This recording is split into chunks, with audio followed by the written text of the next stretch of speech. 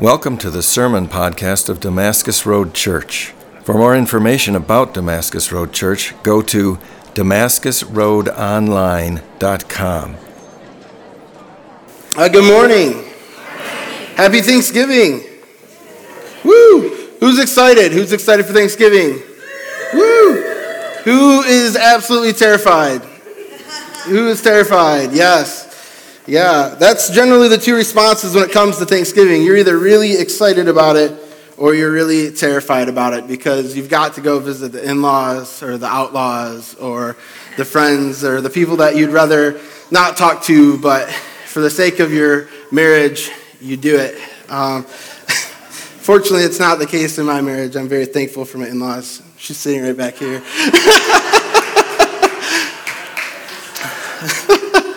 But these are the two responses that we have. And for some people, the idea of staying at work on Thanksgiving might be better than going to Thanksgiving or celebrating Thanksgiving at all. And the reality is that we as people operate on rhythms. And to prove that, whenever a good beat comes on or whenever we're singing worship, I bet most of you were tapping your foot to the rhythm and to the beat. And for many of us, this story here at Damascus Road, this place of worship is about creating a rhythm. It's about creating a rhythm that says that God is here to save you. It's about a rhythm that says that we are on mission for Jesus Christ. And it's a rhythm that says that we are here for each other and we're going to be in community with one another. And so this place, this rhythm that we go through from singing songs, receiving the message, having communion together, some places they call this liturgy. And it's not surprising that as we look at our year, we see also there's different rhythms, different highs, different lows, different dips. And we come to the place of the rhythm of the year of Thanksgiving and Christmas. And we're given these rhythms for a place of celebration, to celebrate joy, to celebrate life, to celebrate community and salvation. And that's what Thanksgiving is about and as we enter the Christmas season. But for some of us, that's not the rhythm that we feel when we come to Thanksgiving. That's not the rhythm we feel when we come to Christmas. Instead, the rhythm or the liturgical story that we feel is a story of loss. It's a story of rejection. It's a story of mourning.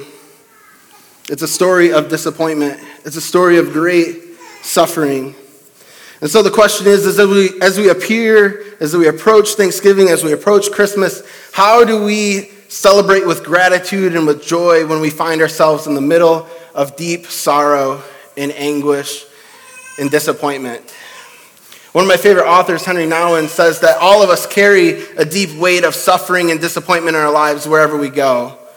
And that suffering is so unique and so profound to each person that for me to go up to you and say, man, I really know how you're feeling would be a lie. And I tend to agree with him. I think each one of us is carrying a weight and a burden so heavy that we're not really sure how to carry it. And so we come to a place of suffering and of disappointment. And as we come to the season of Thanksgiving and we think about how we can be thankful, I wanted to think about what prevents us from being thankful, what guides us to a place of ingratitude. And I think the first step is our pride that says that we don't need anything, that we can accomplish everything that we need on our own.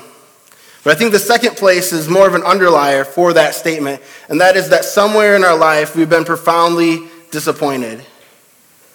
That we've been shaken to the point that we've been disappointed that we don't even know if there's really anything in this life worth hoping for anymore. So I'm not talking about a disappointment that it snowed before Thanksgiving. I'm talking about the disappointment that shakes our soul, that we carry with us, that other people might not know. It also might be the disappointment that's simple, like I went to work and my job didn't work out the way that I thought it was going to. It might look like my kids are not acting in school the way that I thought that they would, and I'm disappointed. But it could also be that as we go into the season of Thanksgiving, and I look around and I see everyone preparing to go be with families, I'm going to be staying at home. Or maybe it looks like as people prepare to hunker down for the winter, you're trying to scramble pennies to make the mortgage payment. Or maybe you're in a place where as people are about to receive gifts, you're wondering, does anyone look out for me. And it's from this place of disappointment that it becomes very, very difficult to be grateful for the things that you have. Really quick example. This is very minor. It's a very minor disappointment, but it will give you the picture of what I'm talking about. So my wife and I, we just bought a brand new car. It's not brand new, but it looks brand new to us. And we spent some money on it, and we've had it for 4 days, and it has heated seats. We were driving down the road yesterday. The heated seats went out. We've had this car for 4 days, and we are disappointed that the heated seats are out. And it disappointed me. It profoundly disappointed me to the point that I wasn't even sure if I was grateful that we had another car. How stupid is that? We went from one car to 2 cars. Heated seats go out. I'm not grateful. But that's the truth. That's the truth of our souls. If you really think about it, if you're really honest with yourself, it's this place of disappointment that gets us to a place of ingratitude, and we miss the point that God's trying to teach us. And so, whatever the suffering is, whatever the disappointment is, I want us to turn to Psalm 142, because I think that this is a place where we can learn what it is to be thankful in the midst of our sufferings, in the midst of our disappointments. And it's one of the most beautiful and profound psalms that speaks to my soul as an individual. But I want to give you some background on Psalm 142 before we open it up. So Psalm 142 is written by David. David, as a child, was anointed to be king over Israel. As a child, he then went and killed Goliath under the rule of Saul. Him and Saul became really close. Saul gave him his daughter in marriage for the reward of killing Goliath. David became one of Saul's greatest military leaders. David played the harp for Saul when Saul needed to relax, when Saul needed calmed. There was a friendship that was born. But David grew in so much popularity that Saul became jealous of David and sought to kill him. And so David had to run. And he had to run for his life.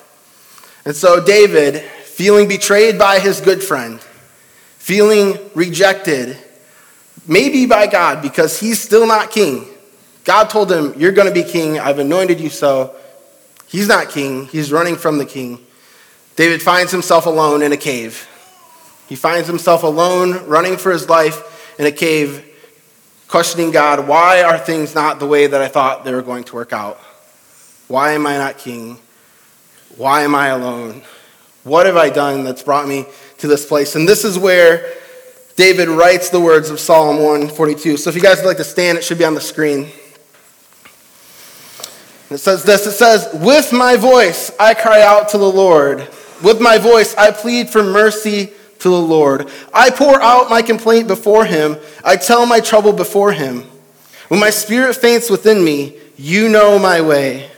In the path where I walk, they have hidden a trap for me. Look to the right and see.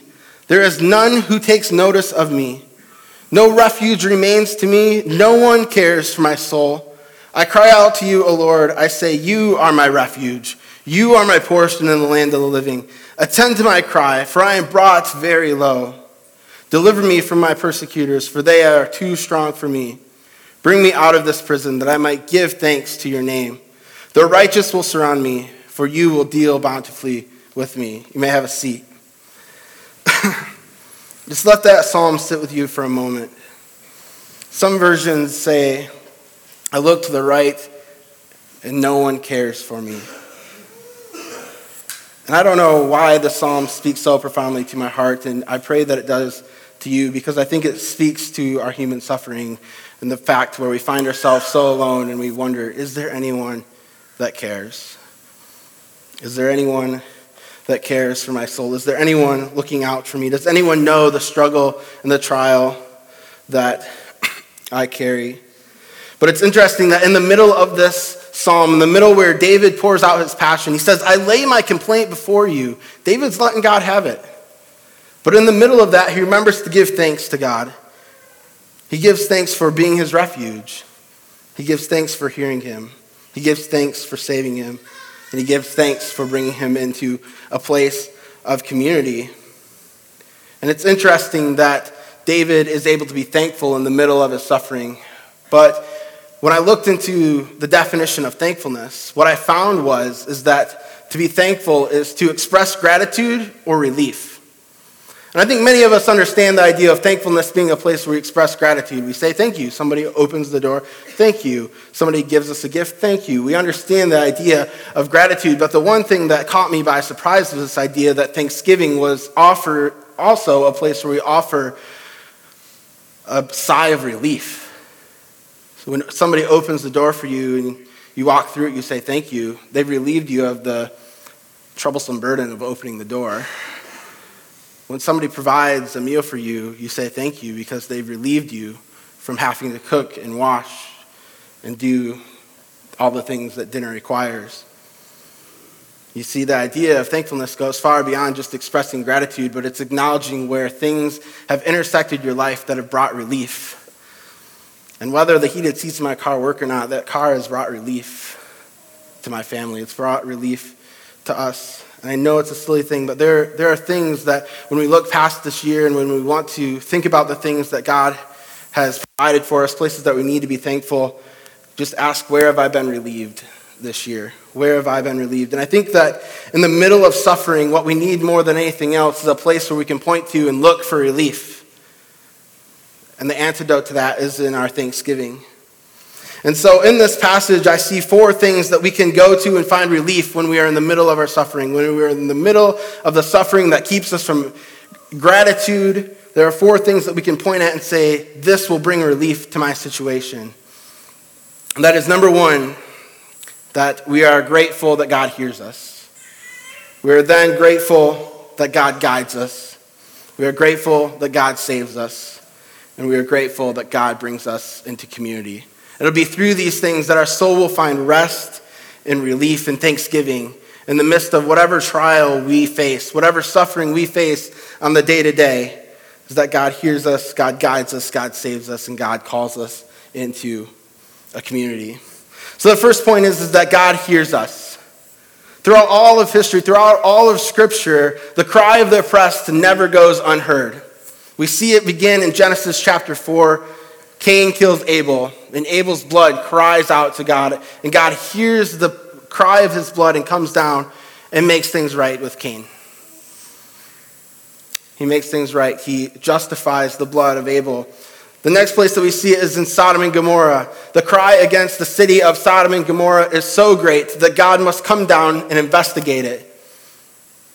And he has this haggling with Abraham, if I find 40 righteous people, I'll spare it, if I find this. And he ends up sparing Lot and his wife and his family.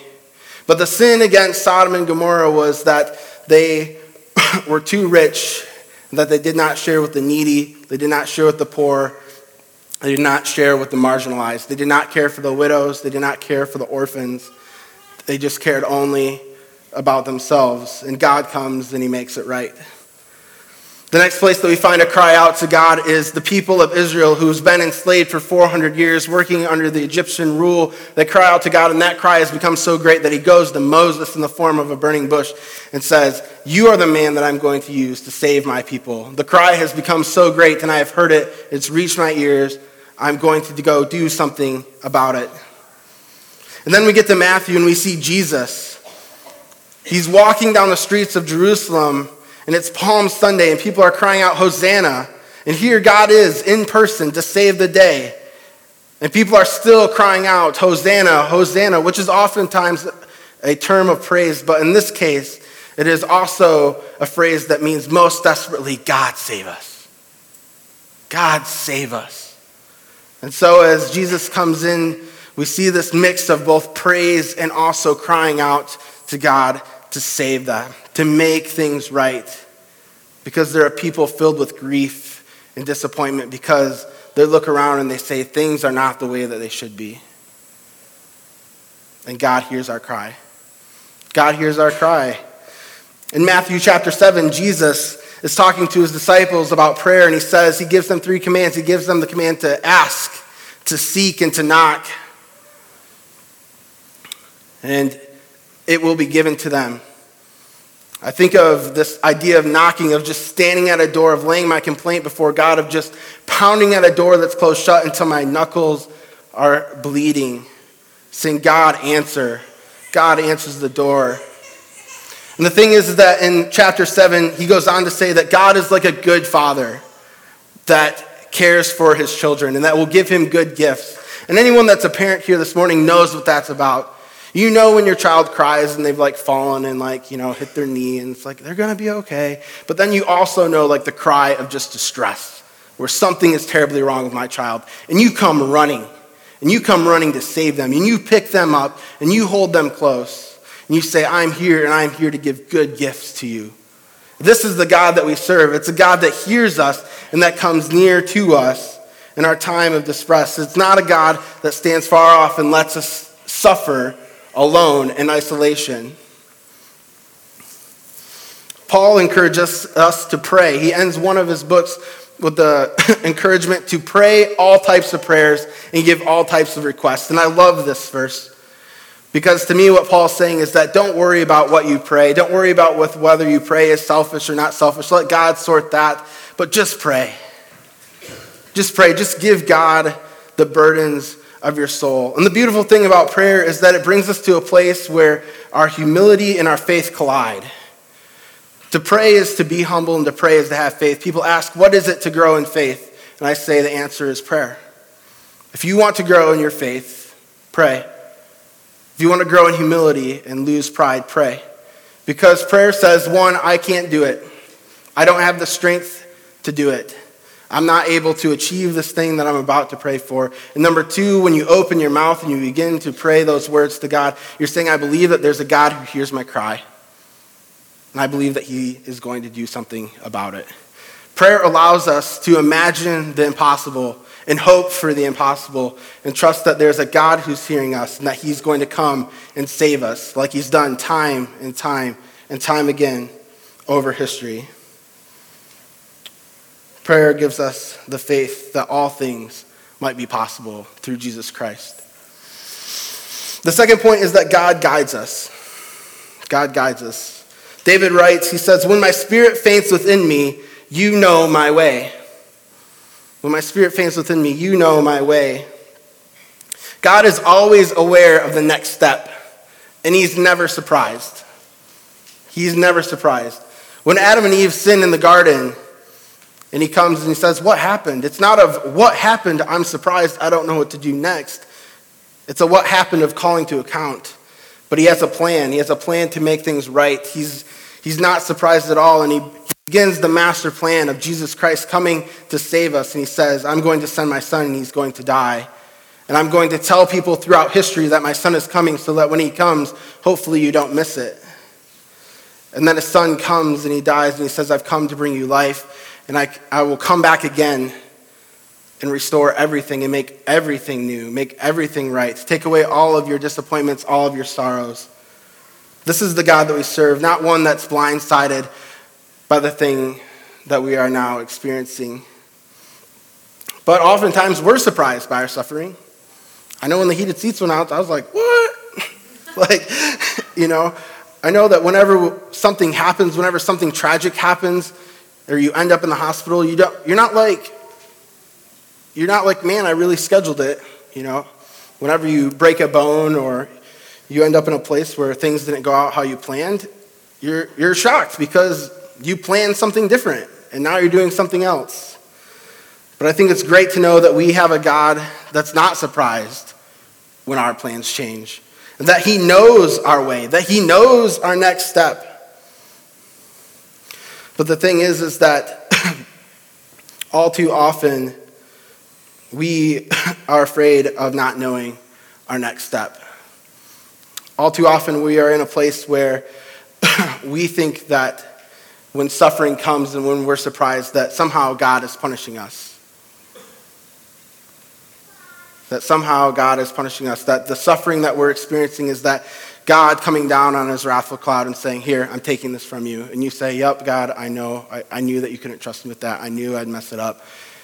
That's the conversation that we have in our head. But that's not even close to the reality. Instead, our God is the God who says that when you fail, I'm here to catch you. And I'm here to pick you up, and I'm here to provide the next step when you don't know where it is. He's a God that comes down and says that I'm here for you.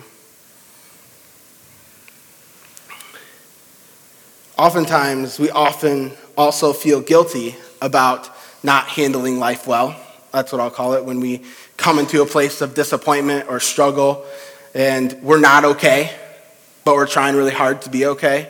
I don't know if you've ever been in this place. Oftentimes happens at funerals where like you're trying really hard to be okay, but you're really not. And everyone's asking you, are you okay? And you just want to be like, no, I'm not.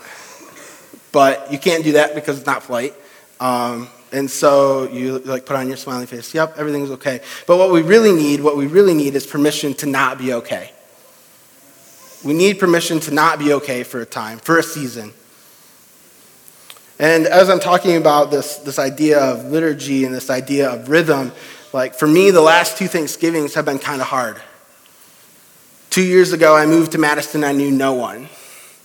I had a long-distance relationship, and that ended right before Thanksgiving. And I went home over Thanksgiving, and I lost it. Lying on my floor in my parents' house, just like, I don't know what I'm doing. I don't know what I'm doing in the city. I don't know anybody. The one person that I thought I knew just left, like she's gone. I don't know if I should move back to Madison. I don't know what to do. And then last Thanksgiving, my grandfather was diagnosed with cancer. And on Christmas Eve, we found ourselves doing emergency surgery to keep him alive. And so Christmas didn't come with a holiday ham or anything like that. Instead, it came in the form of boxes of Chinese. And, after a time, I'm just kind of like, okay, this is the 3rd year. Like, what's going to happen this Thanksgiving? You kind of get into this place where you just start expecting the worst. And, like, we go through life pretending that we're okay. But in reality, there needs to be a season where we're not okay for a little bit. And when I was on the floor 2 years ago, there was a season of about 7 months where it was okay for me to not be okay. And so I just want to give you that permission this morning, that it's okay for you to not be okay. Because what often happens is that we feel guilty for not being okay in the middle of our suffering. Because we've believed this theological lie that God does not give us more than what we can handle. When we go to 1 Corinthians, where this verse is pulled out of, it says this, it says, no temptation has overtaken you that's common to man. God is faithful, and he will not let you be tempted beyond your ability. But with the temptation, he also provides a way of escape that you might endure it. In this passage, Paul is talking about temptation. He's talking about things that we might fall into. He says that God is going to provide a way out. It says nothing about suffering.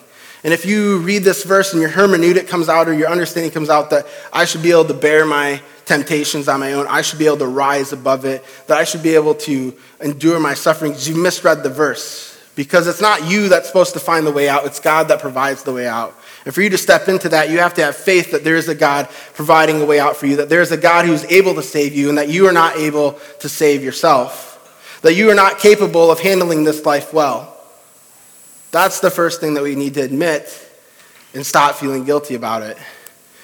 Because the truth is that we're going to face a ton of things in this life that we're not equipped for, we're not ready for, and that we're not able to bear on our own. And so we need to stop preaching this message that God cannot give you more than you can handle. The reality is that God has given us more than we can handle, but instead he's given us Jesus Christ, who can handle that and all the more. You see, God never expected us to be able to save ourselves. You can't do that. Thus, the hermeneutic that God has given you more than you can handle is false. So we trust on the one that is able to. We trust on the one that is able to free us, the one that's able to know our next step, the one that where we cannot see what's in front of us next, we just fall into it and say, God, I trust that you are there. I trust that you are going to guide my step. The third point is that God saves us. God saves us. David says, the Lord is my refuge. And my hope for you is that in this space and in this place at Damascus Road, as you come here and you rest from your week, from the busyness, from the trials that you face, that this place of worship, that this place of hearing God's word would be a place that is a refuge for you. That here you might be free from your pride, that you might be free from your addictions for a moment, that you might be free from anxiety, that you might be free from conflict, that this place would be a place of rest, And that this place could be the imagination of what you could carry into next week. That this place of refuge and this place of salvation, this place where you feel at home, can go with you and not just stay here and be a place that we momentarily breathe on a Sunday morning. My hope is that this place reminds you that God is near. Oh, yeah, thank you. Just a sec. Ooh, it's hot up here. All right, but my hope is that this place will be a place that reminds you that God is near, that God is close, that God is strong, and that God is able. I mean, we just praised God for that. I mean, worship this morning was amazing. It was all about how God has come in and saved us, how God in his might and his power has reached down and delivered us. And you see, David says that in his complaint before God, he says, God, they have set traps before me. And as we go out this morning, there are going to be traps set before us. And maybe you're already thinking about what they are. Maybe you're already thinking about the anxiety of the bills this week. Maybe you're already thinking about where you might get your next high. Maybe you're already thinking about how you're going to deal with your struggle with pornography. Maybe you're trying to think through how you're going to deal with the conflict with your boss. Maybe you're already thinking about the things that bring distress to your soul. But you see that God is here and he is ready to save us and transform us in very real and tangible ways. He's ready to free us from our addictions. He's ready to free us from our pride. He's ready to free us from the things that hold us back. And so let God know, God, they have set a trap and I need you. I need you to be my refuge. I need you to go before me. And I need you to guide my steps because I'm not strong enough to. God is here to save. Jesus did not just die on a cross so that we could have eternal life somewhere else, sometime else. He came that we could have eternal life and salvation right here, right now in this place. He came and died on a cross so that we might be filled with his Spirit and that his Spirit will guide and direct our decision. He came so that we might experience a place of rest in our souls and a place of relief in the middle of our suffering, that we are not alone. And that there is one that goes before us, and there's one that guides us behind us, and that is God. So we have relief that God saves us from the traps that are set before you as you go out today. Remember, God does not expect you to be able to save yourself. It's quite the opposite. He came to provide us a place of refuge in the moment we needed it the most. So he's here in the moment that you need the most. The final thing that brings us relief is that God brings us into community with one another. David ends this psalm and he says, the righteous will surround me. And this psalm happens in real life, in real place, in real time with David. He's in this cave. He's alone. And he says, the righteous will gather around me. And you're like, who are these righteous people that he's talking about? Well, if we go to 1 Samuel chapter 22, it says this, verses 1 and 2. And so I hacked off the beginning, but it says basically David escaped to a cave. And then it says, when his brothers and father's household heard about this, they went down to him. And then all those who were distressed, in debt, discontented, gathered around him. And he became their leader. And there were about 400 of them. These are the righteous that David's talking about. Those that are in debt, those that are distressed, and those that are discontented. Those are the people that God brings near to David, and David becomes their leader. And I don't know about you, but as I look across this room and I even know the status of my own soul, I carry all three of debt, discontent, and distress. I just cannot help but see that this is a picture of the church. That God has given us the beautiful miracle of the church and a brand new place of belonging. So that when God saves us, he doesn't just save us in the eternal sense, but he saves us in the here and now where we can come together as a family. We can come together as a place where maybe we have a really broken family. Maybe we don't have a family at all. Maybe you're looking for a new family. Well, this church, this body of believers is a place where you can find that. God has come here to give you a family. And if you're having a Thanksgiving and if you know of a family that doesn't have a family, or that isn't planning on a Thanksgiving, or that doesn't have the funds for a Thanksgiving, invite them in and be that family. God has called us to be family to one another. And we might be dysfunctional. There's no doubt about it. We might be just as dysfunctional as your family at home. But the reality is that this place, we come together united, knowing that we've all been saved by grace. We all need grace. And so in here, like Paul says, there's no slave or free or Jew or Gentile. There's no Democrat. There's no Republican. There's no Lions fans. There's no Green Bay fans. We're all on the same plane. We're all here together, and we're here for a family, for one cause, and that is to praise God and thank him for the relief that he has given us in Jesus Christ. The relief that he's given us and the fact that he hears our prayers, that he hears our cries. The relief that we feel that God knows our next step. The relief that we feel that God has saved us, and the relief that we feel being brought into community where we can say, I have a home. I have a home. I have a place to lie my head. And so as this rhythm of the season begins with Thanksgiving, let us give our distressed souls permission to find relief, to take a breath and take a step back and know that it's all going to be okay. Because God is able and God is strong. And we just proclaim that, and we're about to proclaim it again. And we're about to enjoy a meal that proclaims that Christ died for us, rose for us, and that he's coming back to get us. And that he's here present with us in our spirit, together in one body. That this is a place of rest. This is a place where God is near. And that it doesn't just exist here, but that God is just as present, just as real, just as near as you step outside those doors and you face the traps that are set before you.